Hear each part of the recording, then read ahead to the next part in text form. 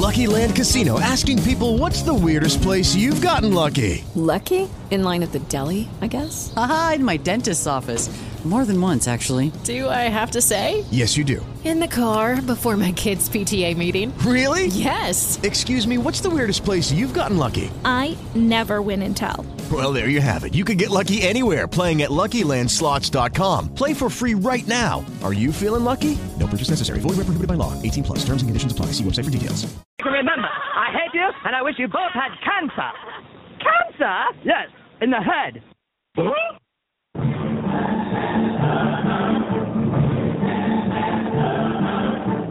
I was tired as hell, and I'm not going to take this anymore.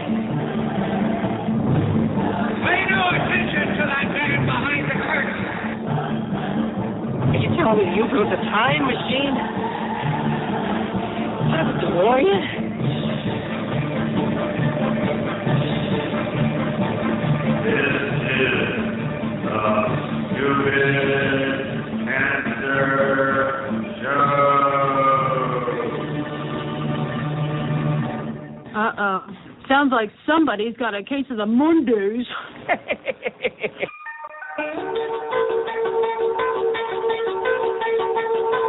Hello there, children. Hey, kids.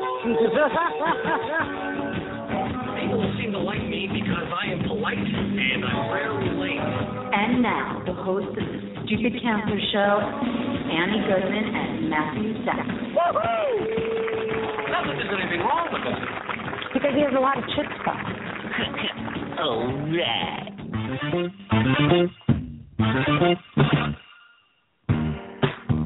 Monday, October 6th, and welcome to the Stupid Cancer Show, the voice of young adult cancer. I'm your co-host, Matthew Zachary, a proud 18-year young adult survivor of brain cancer.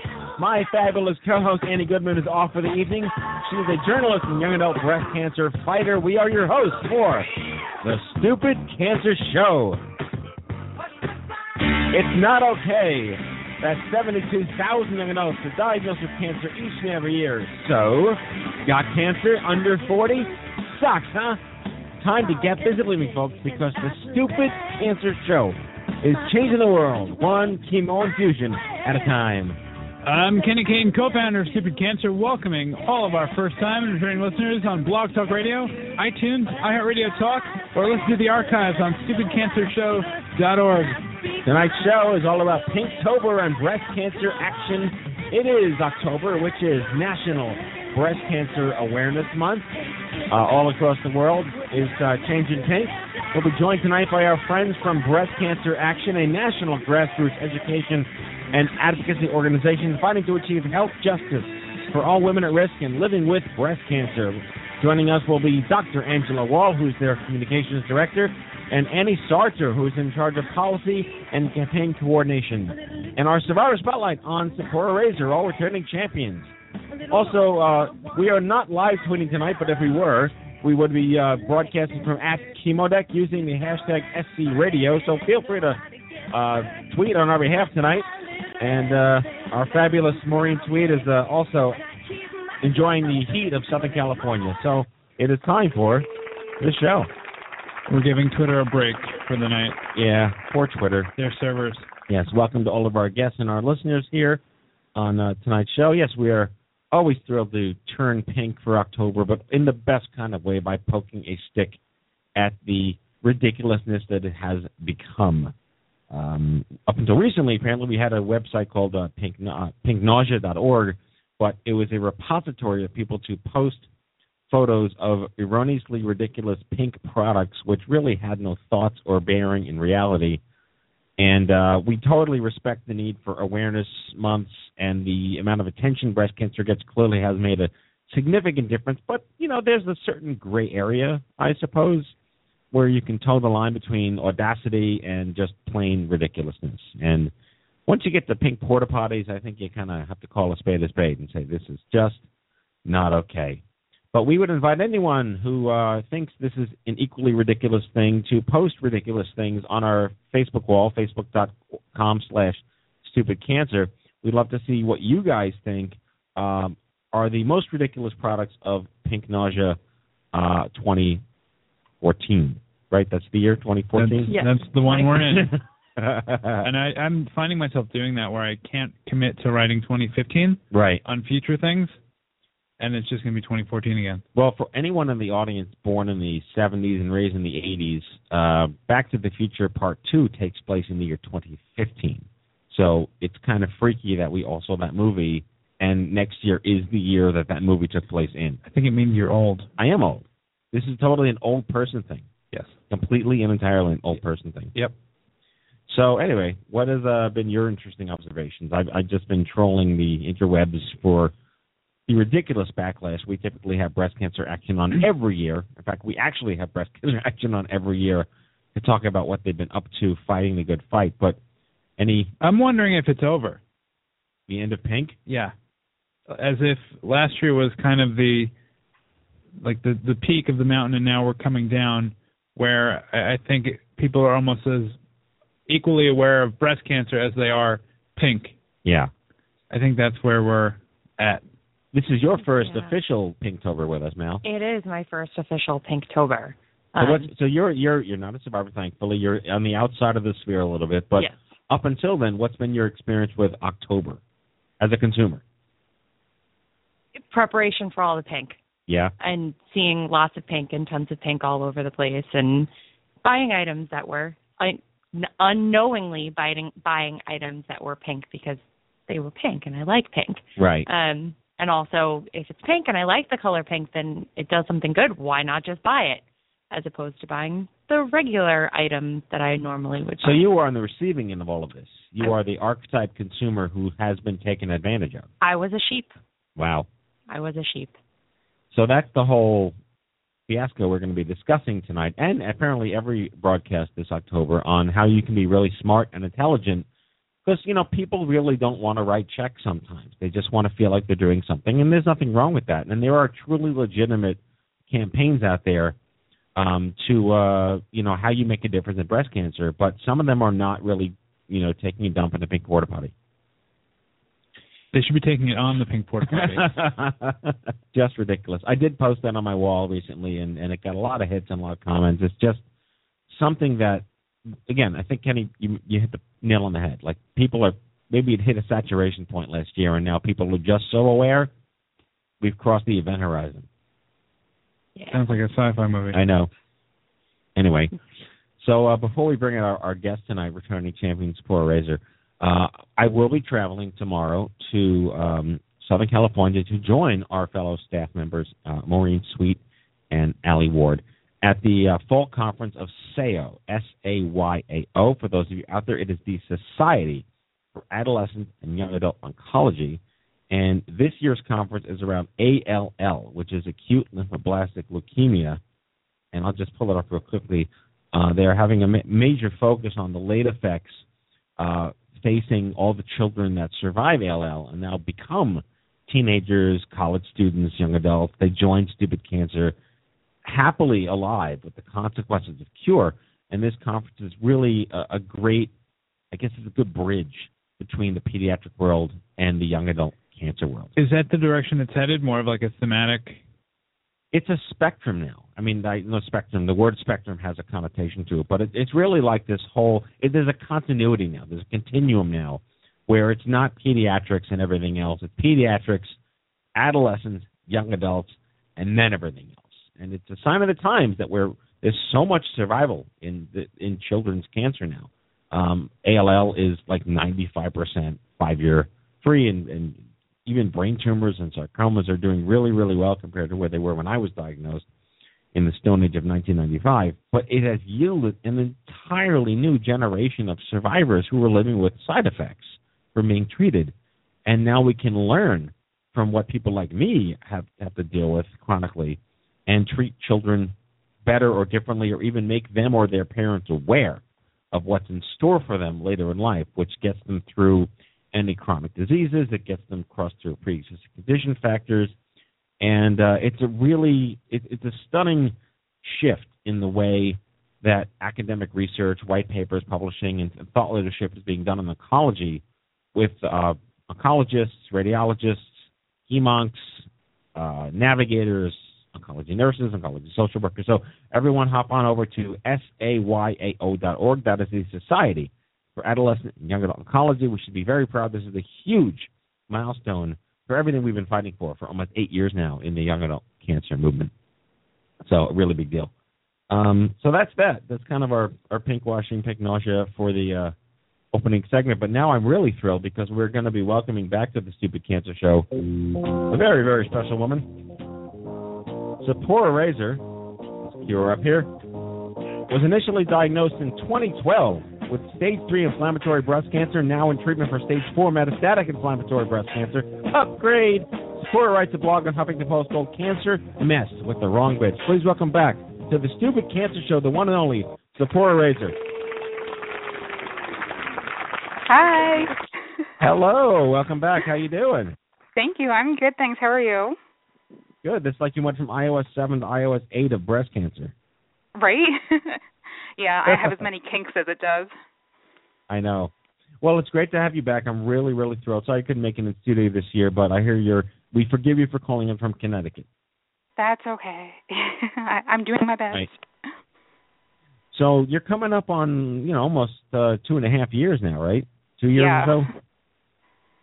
So let's start from scratch. So your life as a phenomenally awesome woman in 2011 led to some interesting things that happened in 2012. Let's discuss. My life as a phenomenally awesome woman was going just fine in 2012 and 2011, and it actually was one of the best years I've ever had as an adult. And in January 2012, I started to not feel well, and I didn't know what was up. I didn't get sick very often. I was very, very healthy.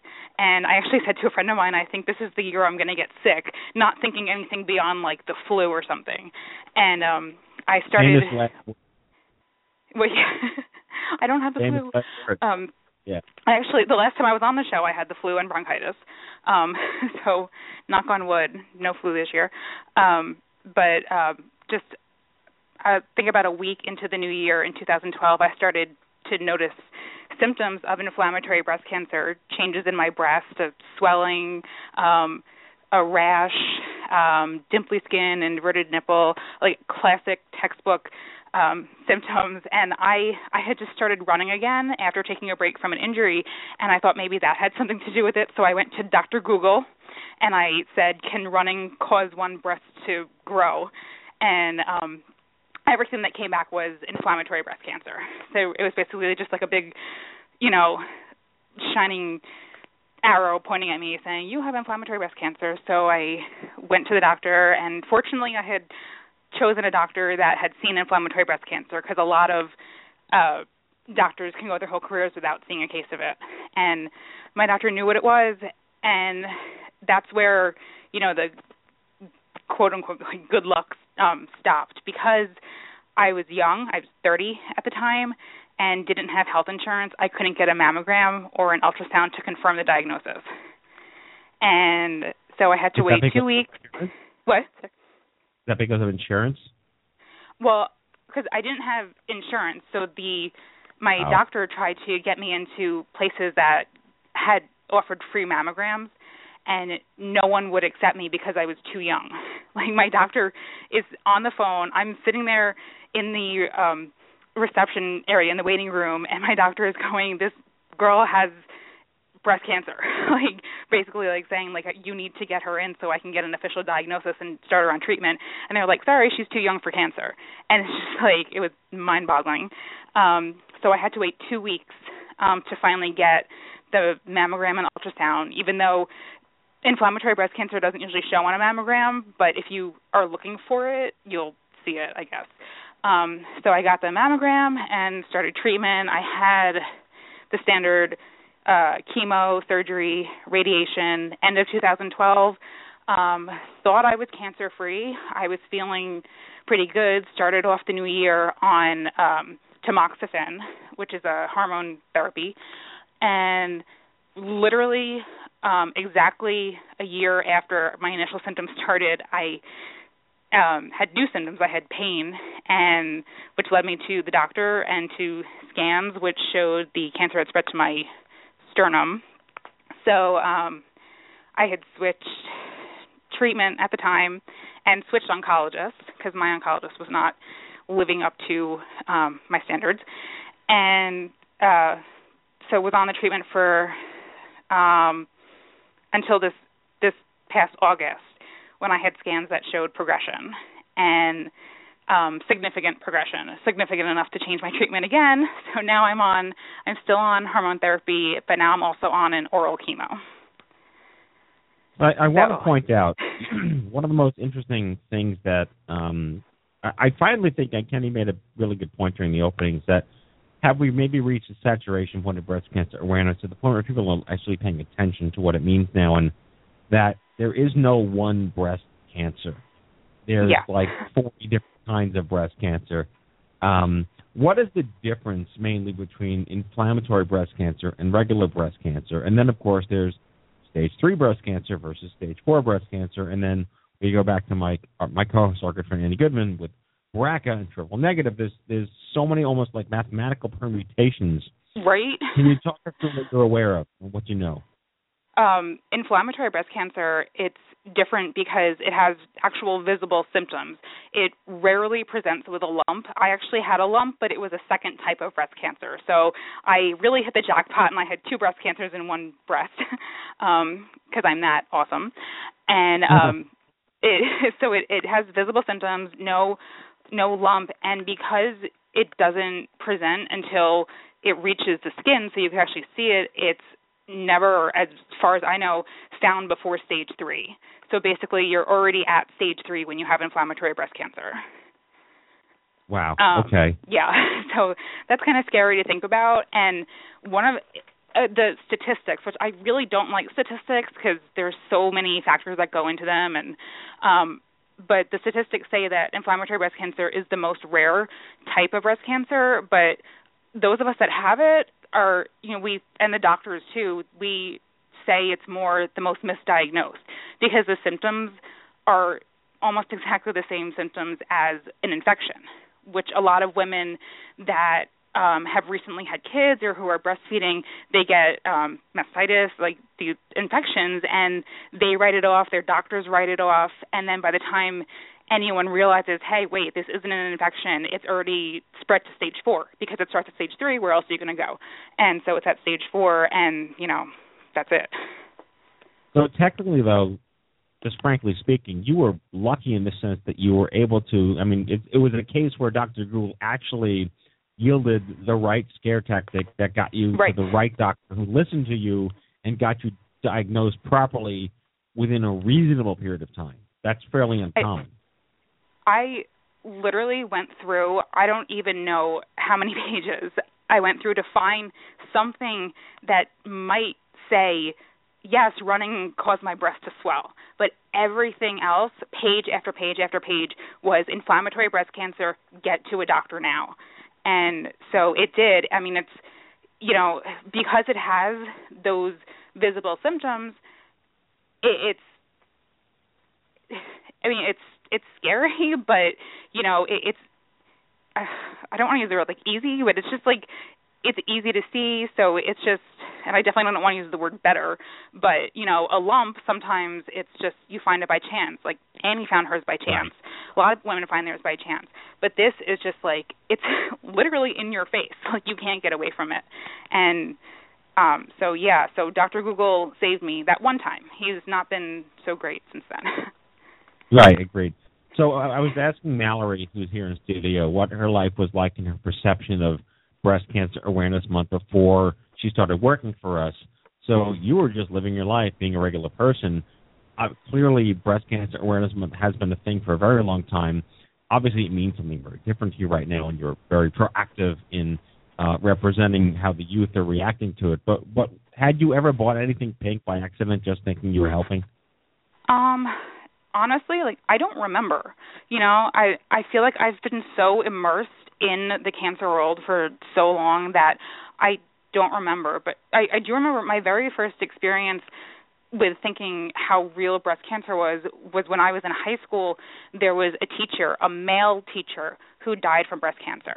And that was the very first experience I have with it, because men get breast cancer too, and then right, so and they get, you know, I have a friend who, you know, he's dealing with breast cancer now, and he's getting the same treatment that women are getting. And as far as I know, men have different, you know, plumbing, as they say. So it's, I don't know, it's kind of just weird to think that, you know, they're giving him the same things. But yeah, I really don't remember Pinktober. I don't think I ever called it Pinktober before I got cancer. But now, you know, it's always Pinktober, and it sucks. But I'm sure I must have bought things in the past thinking either I'm not a big fan of pink, so I never really would have bought something just because it was pink, but I like to help, so I probably bought something thinking that I was helping. Now, of course, knowing that most of the stuff that's out there doesn't help in the way that we'd like it to. Right, so let's get into that a little bit. I mean, I'm really thankful that you're calling in tonight and sharing this story, but you were an example of, you know, there's a young women with breast cancer world and there's a young adult world, and I don't conflate the two. They're all part of the same community, but there's such a different attitude in young adults with any cancer towards ribbons and wristbands and colors and body parts, and it sort of takes away the value that you might have to someone dealing with fertility that didn't have breast cancer but another cancer. And I hate the idea of pigeonholing people based on what they have, but just your irreverence, I mean, alone, your Huffington Post blog is called Cancer Mess with the Wrong Bitch. That's a great attitude that I don't think we see a lot outside of our generation. What's been your response from the world since you started blogging? Well, I agree. Like the experience that I've had with, you know, older women with breast cancer, and this is just from my experience. I don't want anyone to like bite my head off for it, but from my experience, the older women are more. They tend to be kind of more like, woe is me. Like, I got to this point in my life, and now this happens. And then I feel like the younger people, we tend to be more pissed off. Like, really? Like, I was just starting my life, and you're going to throw this at me? And so it's kind of just more angry, but like a good angry, because it helps us fight. But, yeah, there's definitely a difference in how we react to it and how we fight it. And so to lump us all, probably shouldn't use that, in together with just one color and one ribbon, it does a disservice to so many, and not just with breast cancer, with other types of cancer, just to everyone fighting. There's just so many different layers, and to just have us all be identified by this one symbol, it's wrong. And obviously that is a highly shared sentiment, but yet still it exists. We have to accept it. And what do you make of it these days? Do you feel like, and again, it's only technically been like 2 years for you in that sense, but again, going back to where Kenny made a really great comment at the top of the show, has it reached a saturation point? The NFL going pink porta potties, you know, it's ridiculous. It is ridiculous. How do you combat that? What's your attitude, or how do you communicate with your friends and family, your community, around this really disruptive take on something that we're just so used to? It's embarrassing.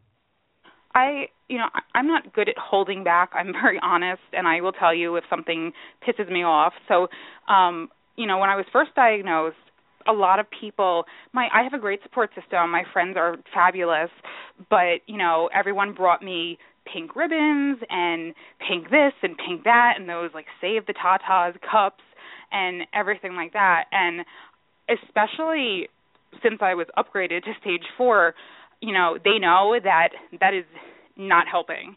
I tell them, if you want to donate, this is the link to go to give money, Medivivor and the Metastatic Breast Cancer Network, give directly there, because we need money for research. We don't need to give more money to these companies that profit off of our cancer. And I think the message got through to my friends, because I actually am getting emails and Facebook messages with pictures of things, but it's more ironically. They're like, can you believe this? Or get a load of this. So they're still sending it to me, but it's not like, wow, do you want this? Wow. Yeah. My goodness. And is it offensive? I mean, it's almost comical at this point because people send us the same things all the time anyway also. Yeah. And, you know, I just go back to how we launched that Crazy Pink Nausea Tumblr a while ago just to see what it was like the people of Walmart for breast cancer products. And it was so ridiculous to see how many different things. It was like guns have gone pink. And, again, you can't really beat the pink porta potties. I think that porta potty was hysterical, but it was offensive. And it does get offensive because, especially living in the cancer world, it's like, okay, so you're using, you know, it's like people that aren't in the cancer world wait all year so they could make their product pink, just so they could highlight it and just say, oh, yeah, well, we're supporting breast cancer, but are you really? And then a lot of people are very vulnerable, or they just don't have the time or the desire to actually look into these organizations and see if they actually are supporting breast cancer. So what were the last blog posts that you wrote about? I wrote about metastatic breast cancer. I think my last two were about that. My last two posts were about that because there's a lot to say about it. What did I write about it? I know I got a lot of backlash from it. I don't remember. And all I was telling my story, and just basically just, you know, saying it can happen to anyone. You know, everything's now, it's all about early detection and mammograms and all that. And, like, yes, go get your mammogram, you know, check yourself, and early detection might lead to, you know, better survival rates and all that. But at least, like, 30% of people that are diagnosed at, like, even stage 0, stage 1, at an early stage will eventually become metastatic. And a lot of people got, I've tried to talk about that because that's awareness. You know, it's not pink. I think the colors for metastatic breast cancer are like teal and it's, you know, it's totally different, but it's not something that people want to hear about because they don't want to think that they could be in that group. They're like, well, I found my cancer early, so I'm in the clear. And, you know, that's not how it is, not for everyone. So I talked about that, and a lot of people got really upset. And I'm like, you know, sorry, not sorry, but that's reality. Wow. So let's take the next couple of minutes. We're going to wrap up this segment in about 2 or 3 minutes here. We are a young adult cancer organization. You are a young adult. And I think it's always relevant to continue to make the argument that cancer in young adults is very different. Mm-hmm. And for obvious reasons to us, but perhaps not obvious reasons to the general public. And with all the you know, just emphatic passion that you bring to the cause in general, let's talk about what is specifically unique to you as a young woman.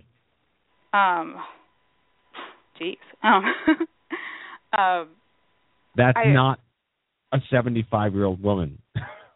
Yeah, right. I am definitely not a 75-year-old woman, even though I feel like it right now. My body definitely feels like it. It does.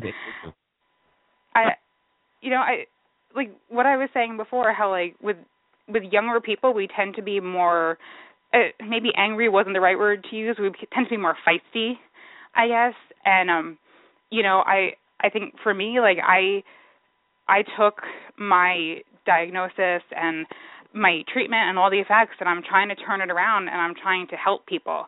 You know, I'm definitely not a woe is me person, and if I can do some good with what I do, you know, great. I don't know. That's what I'm trying to do. What is your, so again, all right, so let's wrap up here in a sec. So what is your message to, obviously we discussed a lot tonight, metastatic breast cancer, inflammatory breast cancer, upgrading from stage 3 to stage 4. What is your takeaway? What would you like other women to learn from your experience who may or may even not have breast cancer? And then I have a final post question. I just think that, you know, life in general is unpredictable. You know, just, you know, you could be going about your day and then all of a sudden, hey, your boob is big. And it's, you know, just kind of don't, like, shy away from the changes, even if they're negative, because you can turn them around into something positive and you can make a difference, even while you're, when you're fighting for your life, you could still be helping other people. And that's what we need to do. We need to, band together. And there's strength in numbers, and we need to weed whack our way through all the pink crap and get the message out there that, it's not about awareness anymore. We're aware. It's about research, and it's about finding, a cure ultimately. And the best way to do that is to share your story and put yourself out there and be willing to be studied and be a part of the change in cancer. Well, you actually answered my last question for me. I was going to ask you, does pink matter? And you kind of said it does and it doesn't, right? Right. I mean, and there's a percentage of the population where they just don't care. They see the pink and they're like, fine, it's breast cancer. But if they donate because of that, then fine. But some people see pink and are just like, oh, we're so over it. Don't they have enough? And no, we won't have enough until we have a cure. Right, exactly. Well, thank you so much again for coming back, returning champion Seporah Raizer, diagnosed with stage 3 inflammatory breast cancer in 2012. Good luck with all your scans. Please keep in touch. We know you are very close to heart here in the organization. So good luck to you, and have a wonderful fall and holiday season. Thank you. You too. All right. Seporah Raizer, everyone. All right, Kenny. Let's set up the news here. Hello, I'm Kent Brockman, and this is Eye on Cancer. Just the facts, ma'am. Head on over to events.stupidcancer.org. That is events.stupidcancer.org, your one-stop shop calendar for all of our social and educational events happening nationwide. Something could be happening in your neck of the woods, and we certainly don't want you missing out. Meetups happening. New York, Davis, California, Jacksonville, Florida, Raleigh, North Carolina, Anchorage, Alaska, and Philadelphia, Pennsylvania. Cancer is lonely, and we've got a cure for that. Yes, we're talking about Instapeer, our free mobile app that brings instant, anonymous, one-to-one peer support to anyone affected by any cancer, including caregivers. Visit instapeer.org and sign up to join our beta testing community for free, and immortalize yourself on the app as a Beta Squad backer with a tax-deductible donation of $500. That's instapeer.org. All right, we've launched a newsfeed aggregator on Pinterest for all the articles, blogs, and stories we couldn't possibly have time to post on social media. Check out what we're reading 24/7 and don't miss a beat. Subscribe at stupidcancer.org/feed. Cancer is expensive, and we're proud to announce CancerMadeMeBroke.org, a national partnership with Give Forward, the #1 platform to start a medical fundraiser. Our very own Annie Goodman here at the Stupid Cancer Show did it, and you can too. You didn't ask to get sick, and your community wants to help you. Visit CancerMadeMeBroke.org to learn more and start your personal fundraiser today. All right, it's always a good time to stock up on Stupid Cancer gear. Visit stupidcancerstore.org at any time. Stay nice and cool with all new products and styles to choose from. That is stupidcancerstore.org. Be proud. Wear Stupid Cancer. And that is your Stupid Cancer News. That was my favorite time. It's like Christmas in October, but it's pink. I'm so happy to welcome back to the show the folks from Brest Cancer Action. Dr. Angela Wall is Brest Cancer Action's head of strategic communications and media relations, once a university lecturer, online advertising, strategic planner, and writer for an underground newspaper. She's always held an active and passionate interest in women's health and equality. And joining her is Annie Sartor, BC Action's national campaigns and policy advocacy leader. Her activist background includes environmental and social justice campaigning to slow climate change, demand corporate accountability, yeah, good luck with that, and stand up for the rights of people most impacted by greed and inequality. Please welcome my two favorite people on earth, Dr. Angela Wall and Annie Sartor from Brest Cancer Action. Ladies. Hello. Thanks for having us. Good evening. It's like our anniversary every single year. I know. It feels like that. How are you, Matt? It's great. It's hard to believe it's been a year, but here we are back in Pinktober, and like I said, you guys kind of carry the big pirate ship flag for the entire month, and we always look up to that. Oh, thank you. We admire you right back. Thank you. So let's start by every year we have all new listeners, of course, every year. So why don't we just get to the origins of Brest Cancer Action? the late and wonderful and powerful Barbara Brenner began this organization a while ago. Talk us through the history. So Cancer Action indeed did begin we're about to head into our 25th year. Next year we will be hosting major pomp and circumstance with lots of celebrations to celebrate our 25 years of presence in this world. And Barbara Brenner indeed was our first full-time executive director. She passed away last year. Not from breast cancer, but from ALS, and was a flagship of how to take control and how to demand change in the world right up to the end.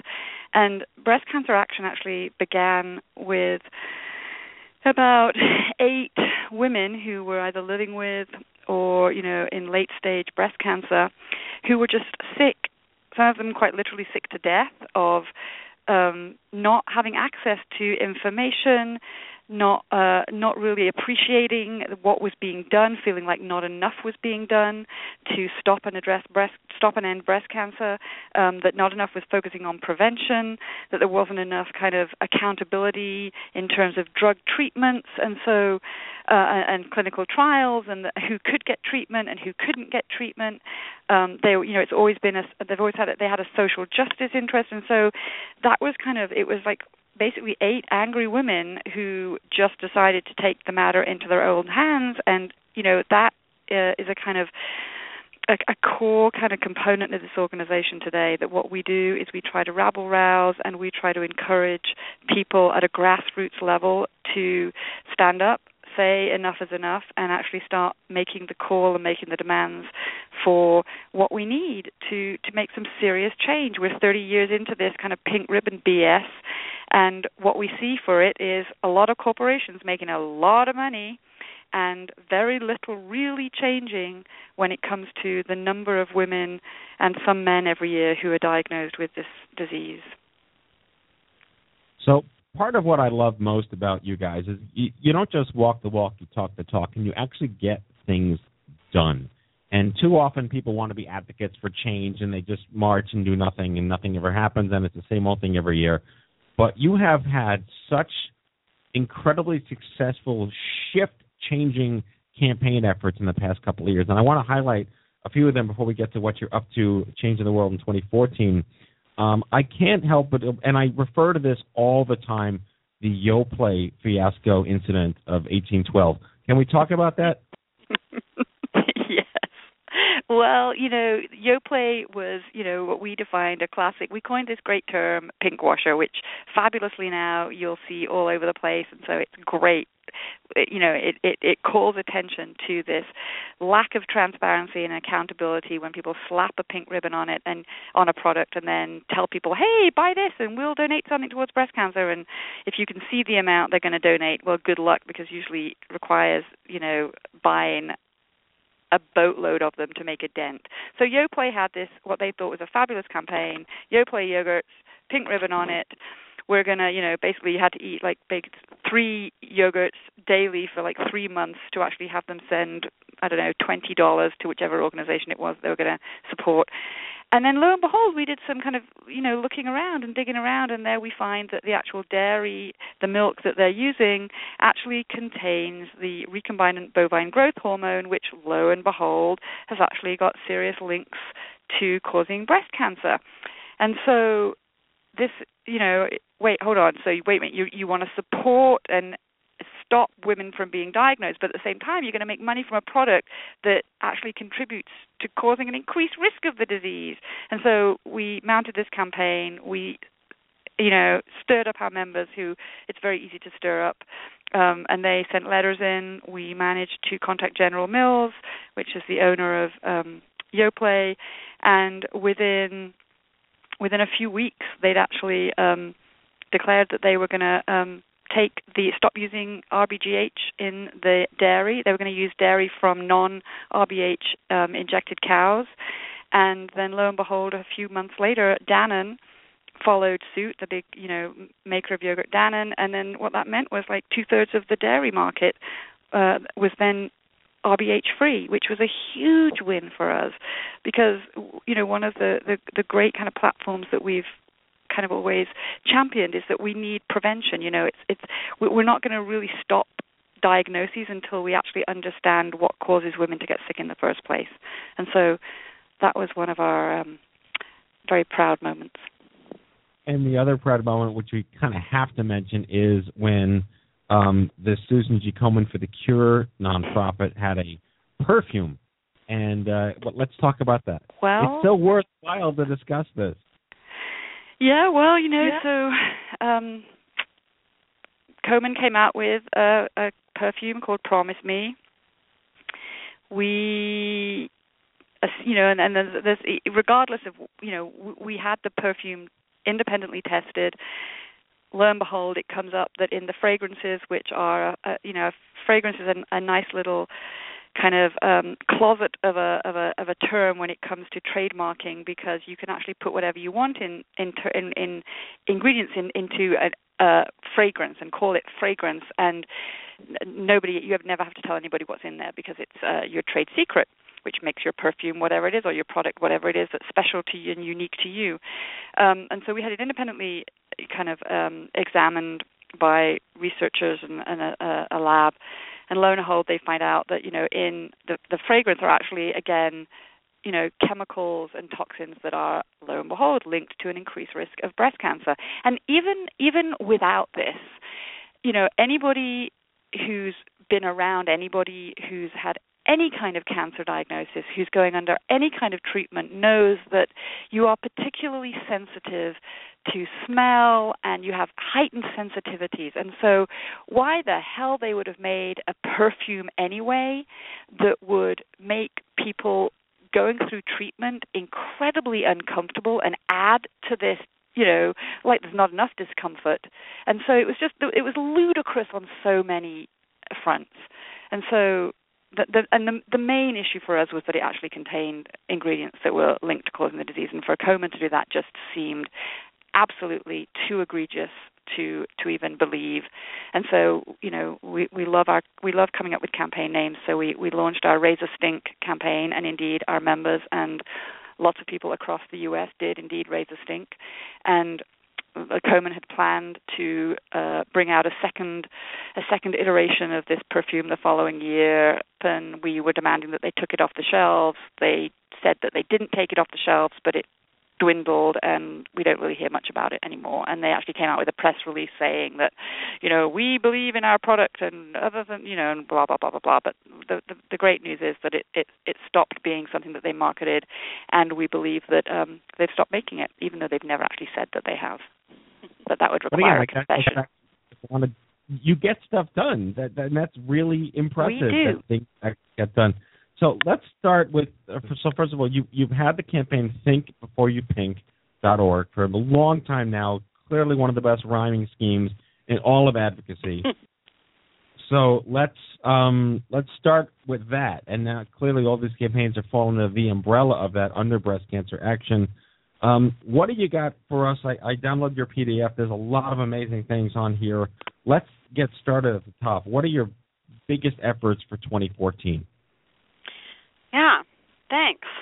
And so this campaign is really building on our past success. We've just talked about the successes that we've had in the past, about pinkwashing becoming a household word.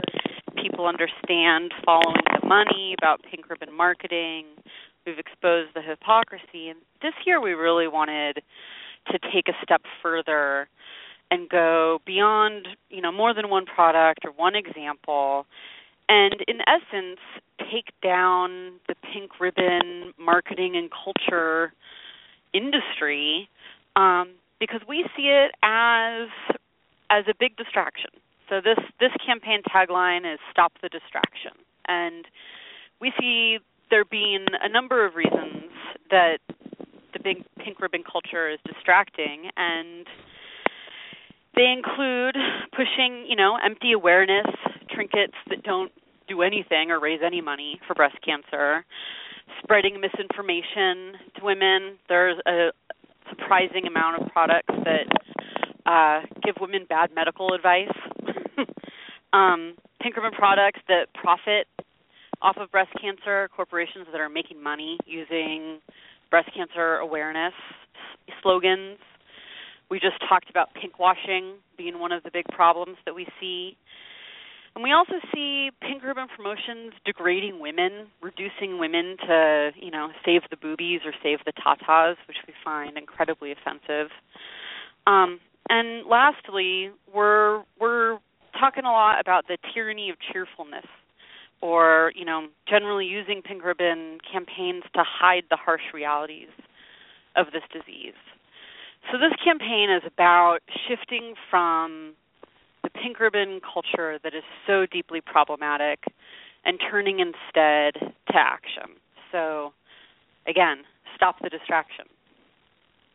Well, and clearly, yes. And I do want to go back, because at the top of the show we were discussing some of the more novel things that are happening this year that really didn't happen last year. Do you feel in any way, shape, or form that we may have hit a saturation point where the public is sick of this and now there's backlash and it's not having the same impact it used to have? Well, I would say I would wonder what we mean by impact, because when you go to the origins of the pink ribbon was started by, I believe, Estee Lauder Company for the purpose of making money. Originally, there was a salmon ribbon that was started by women living with breast cancer, and it had a very grassroots origin. And that was very quickly co-opted, to be frank, as a corporate marketing tool. And, I don't disagree that some women, take solace in friendship and solidarity from the pink ribbon, and we certainly don't have a problem with that. We see the roots of the problem being in corporations using the pink ribbon to make money, to profit, in some ways to actually harm women. With a number of examples that I just named, but one great one is spreading of misinformation about the disease. So, I think that people can certainly get good things out of the pink ribbon, but I question its impact totally from the beginning. One of the efforts that caught my eye this year that you guys are working on is you're taking on Kohl's. Can we talk about that campaign? Yeah. We're taking on a number. I mean, there's a number of the thing about this campaign is, we're every year we come out with a campaign, and then we for every campaign, the idea that we have is, during the years, during the months, we basically start thinking about this in March, and for every idea that we can come up with, there's 100 more.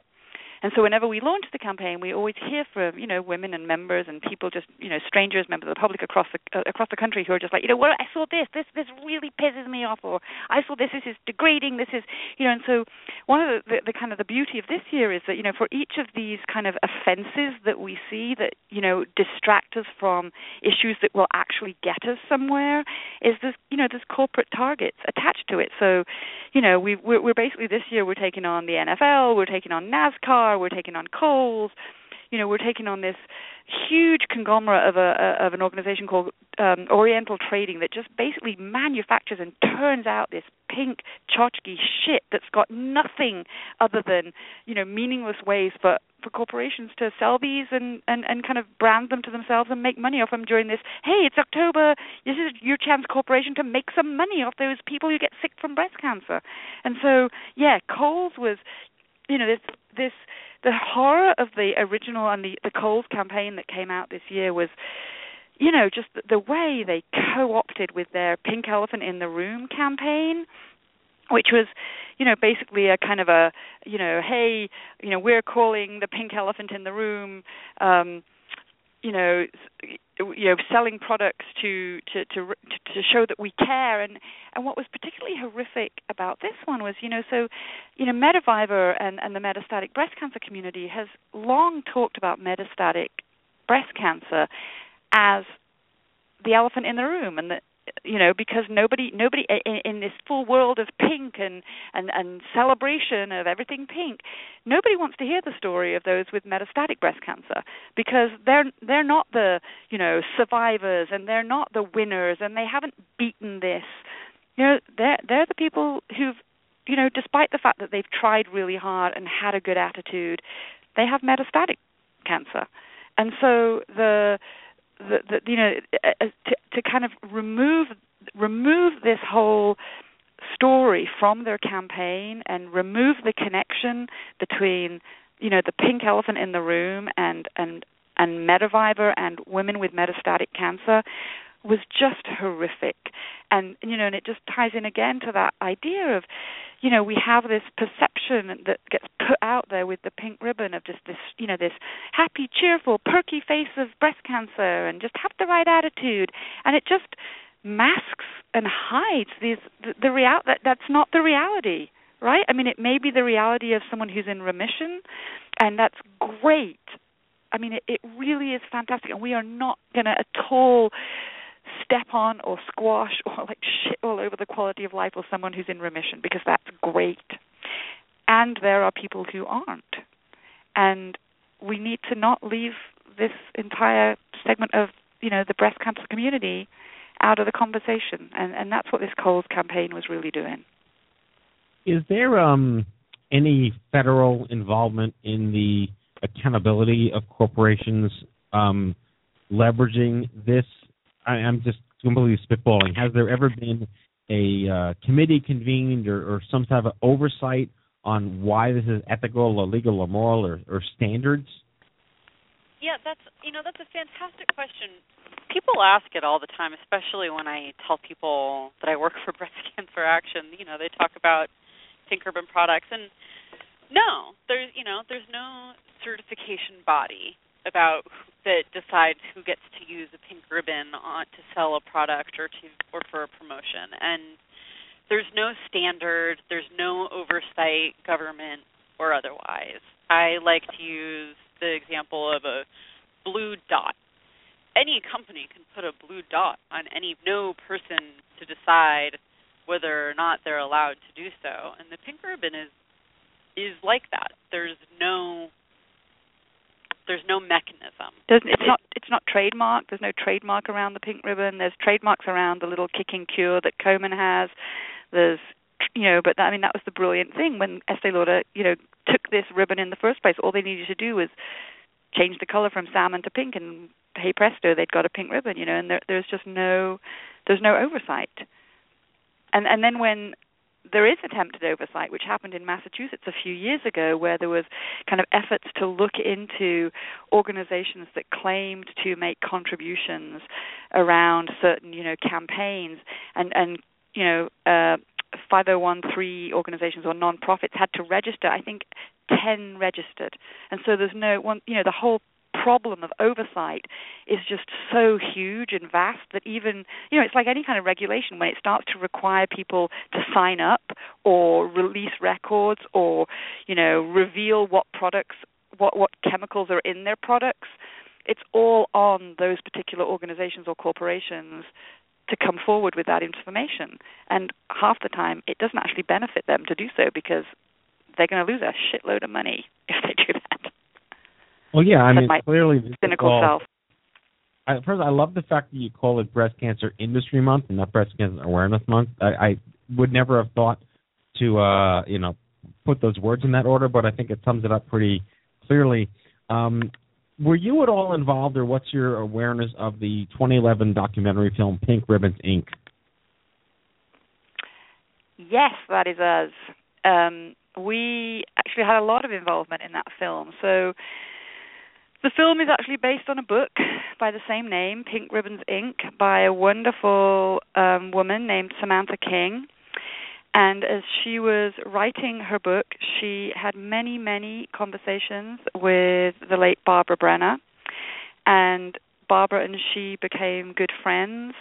And Samantha was, just appalled at what she was seeing and uncovering as she looked at basically the corporatization and the profiteering around, charities and philanthropy related to breast cancer. And so Samantha wrote her book, it got published, and then a fabulous woman named Ravida Din, who worked for the National Canadian Film Board, picked up the book, had been diagnosed with breast cancer herself, picked up this book and had been wanting to make a kind of whistleblowing film that kind of talked about where is all this money going? What is actually what is all this pink stuff really doing to benefit women with breast cancer? And so put this film together. And Barbara Brenner was interviewed. She was part of it. We provided a lot of materials that were used and a lot of resources. And it's a great film with a lot of, kind of very, lifelong activists, women and men who've just been committed to pulling back, this pink curtain, so that people can see the truth behind, these even the huge walks and runs and just how much money goes into producing and arranging them. And you just look at it and it's like, what could we do with all that money? And it's all about, it's basically a lot of them are about promoting the organizations that are actually sponsoring the walks and runs and the kind of, the products and the the promotions themselves. These are corporations. These are for profits. A lot of the people involved in these kind of awareness campaigns and this promotion campaigns, and they're not in the business of women's health. They're in the business of making money, and it's a huge difference. And it's really important to remember that. And it's something that the film really highlights because it talks about Pink Ribbons Incorporated. Right, and I think it's available on either Netflix or iTunes. It's a Pink Ribbon. Yes, definitely. It's very available. And if anybody has trouble finding it, contact us. We'll put you in touch with it. Do. It's on Netflix.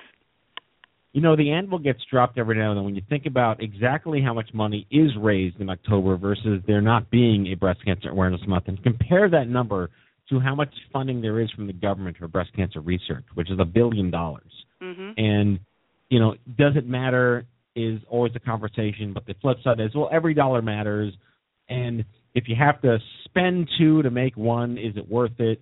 And, so trying to take the devil's advocate side of the conversation here, what's been your response when people try to make good out of this, and does it really make a difference? Yeah, I would say that our response is give directly. And ask your friends and families and networks to also. I think we have a lot of examples of pink ribbon products that don't give any money to breast cancer, concern about breast cancer research or otherwise.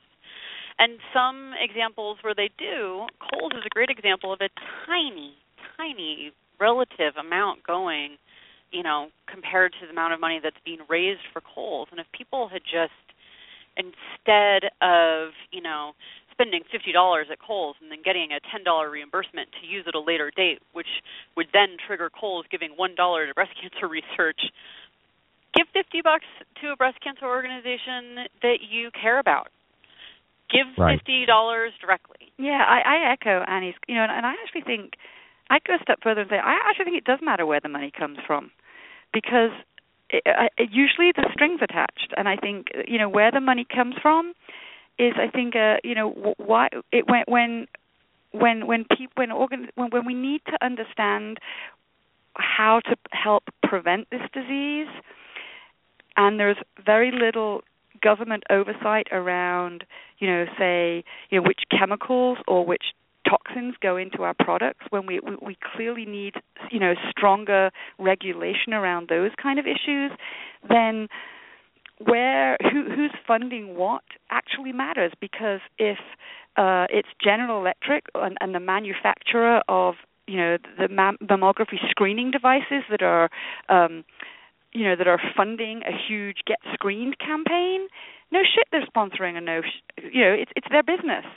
But it's a very different question when you're saying, okay, so, and this, we need to get more screening into, low-income communities or, communities where there's very little access. Well, great, that's all well and good, screening, low-income populations or women that don't have access or didn't have access to health care.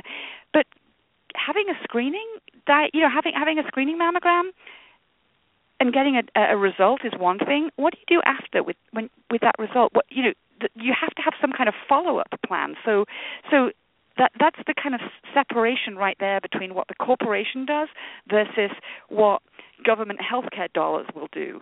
Because this is we need to treat the whole disease, not just the diagnostic part. And so I would say it does matter where the money comes from, and that this is the more that this is put on the backs of philanthropy and charities to raise money, the less the government will put to it and needs to. And there's a long history. We can go into the history of this back to Ronald Reagan, when we started kind of privatizing and corporatizing philanthropy, because there's people out there who are willing to fund it, and it matters. It changes what happens, who gets funded, what kind of research gets funded, who are the beneficiaries of the funding. It matters.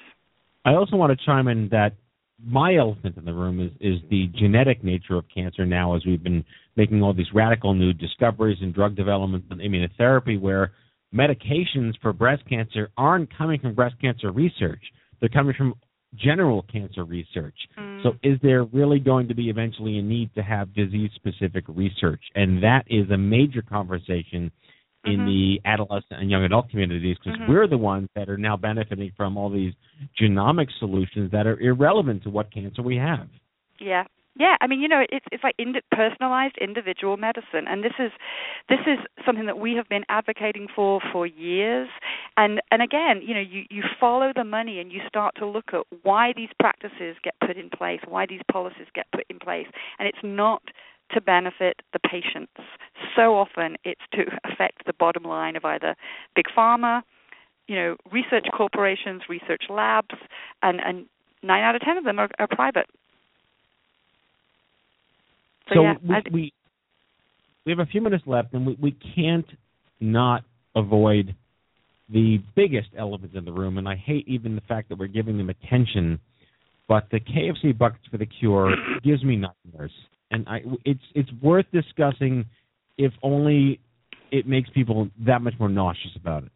Well, and also because then I get to say "What the Cluck," which was the name of the campaign. Right. So and that was again, and it's again another classic example of, hey, where the money comes from doesn't matter. Well, Komen again partners with Kentucky Fried Chicken, and for every enormous bucket of fat, greasy chicken, although they did then insist that they were just talking about the grilled chicken.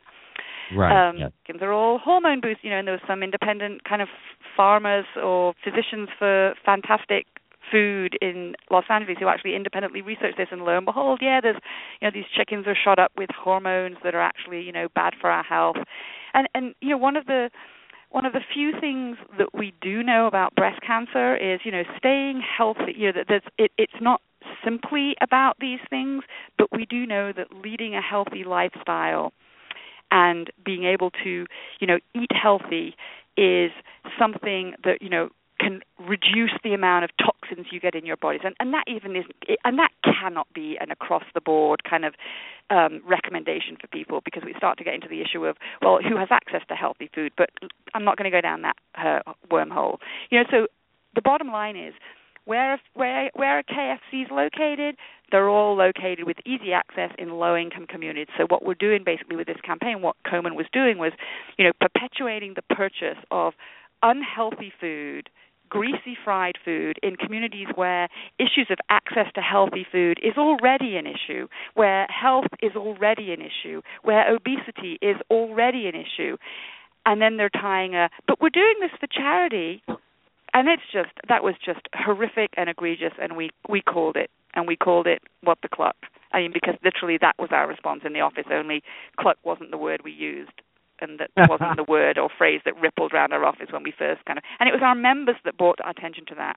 We were starting to see it, and then the phone didn't stop ringing, and the emails didn't stop pinging in, because people were outraged. Rightly so. Right. So I want to end on a positive note, because this is such a great conversation for the the activist cynic who is disrupting and challenging the status quo and not accepting what's happening. But let's talk about anything positive in what you're accomplishing in terms of should we be in a situation where there's something pink in front of us? What have you discovered to be the good things that are out there? Well, I hate answering this question. There are. So here's something good that's the money's going 100% to where it clearly states it's going, that's a reputable organization that you believe is doing the kind of work that needs to be done, that the product itself in no way is linked to or increases our risk of developing breast cancer or any kind of cancer, that this is a company that's actually seriously has a mission to actually support women and support the health in all those kind of wide terms of women and changing and a commitment to change. But the bottom line is, I would always do what Annie just said earlier. I write a check directly to the organization that you think is doing the best kind of work. And the other thing is always check out our web pages, because I want to plug this campaign. We are trying to, with these fabulous Facebook memes that we're creating every couple of days, to really blast back against this pink distraction. And I just want to encourage everybody to go to the Brest Cancer Action Facebook page every day, share the hell out of it, share the cluck out of it, and get this message out there, because we're seeing this change happen. I spent my day today going through, looking at all the media where people aren't even connected to us or even knowing about us, and they're telling people to question pink ribbon products, to challenge, think before you pink, to be alert to pink washing. And that's phenomenal. People not even knowing about our organization and never referencing us, who are going out doing that kind of educating and have got that message. That's what 12 years almost of people behind these campaigns, and people like the people listening to this radio show, the people who are our members, they're building a movement, and change happens when we demand it, and that's what started to happen, and we're seeing it, but we need to keep the pressure on. Well, the website is facebook.com/bcaction or thinkbeforeyouPink.org, correct? Yep.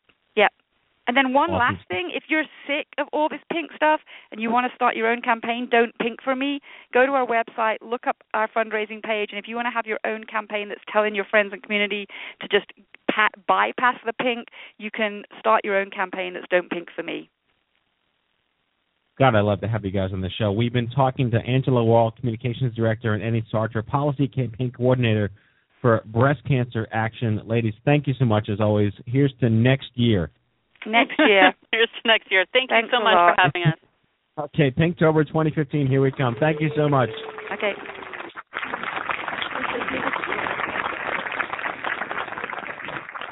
So, Mallory, has any of your opinions changed, or you still retain the same hostility that we enjoy? Yeah, there's some hostility. Definitely enlightening. Yeah. For sure. I mean, the cynic in me would say, clearly, and I like the expression, the person is really smart, but the public is stupid. And it's not a character assessment on any one person, but it's so easy to just think that you're doing good things by the slacktivist nature of consumption. And that's what the advertisers prey on. And people don't want to write a check sometimes. They just want to feel like they're doing something without even having the sort of the self-wherewithal or the authority or responsibility to make sure that what they're doing is meaningful or valuable. And I if we can accept that that's just the way it is, I still think we're making lots of progress and lots of noise. Absolutely. You're nodding on the radio. Absolutely. Yep. All right. Any final thoughts, Kenny? Are you going to go pink? Oh, yeah. Everything. I'm going to I'm going to go buy several pink items. I'm going to get a pink garbage truck, perhaps a pink fire truck, and park them next to my pink house. You have a pink house? I will after the show. Okay, great. That's the best answer in the history of the show. Yep. All right.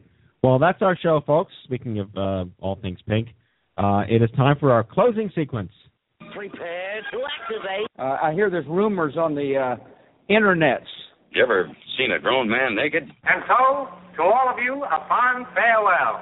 Hooray, I'm helping. You are a meathead. Oh, Magoo, you done it again. That was so terrible, I think you gave me cancer. Okay, folks, that's our show. Our 322nd broadcast. We hope you had as much fun as we did poking a stick at Stupid Cancer. We'd like to thank our guests, Seporah Raizer and Dr. Angela Walton and Annie Sartor from Brest Cancer Action. Next week's show, having children after cancer. For many young adults diagnosed with cancer, the fertility repercussions of treatment are often eclipsed by the primary objective of treating the disease.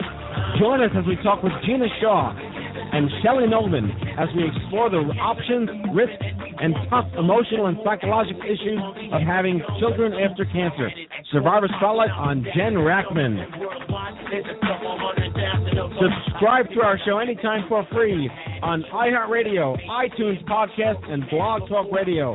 And check us out anytime online at stupidcancershow.org and stupidcancer.org. Remember, folks, if it ain't stupid, it ain't cancer.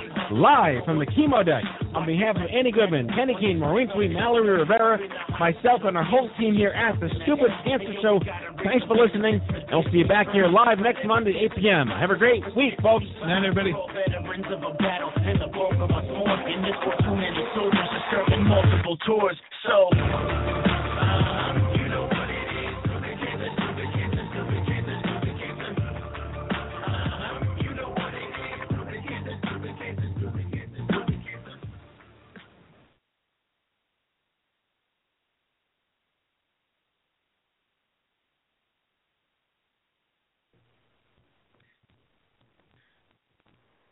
With Lucky Land Slots, you can get lucky just about anywhere. Dearly beloved, we are gathered here today to... Has anyone seen the bride and groom?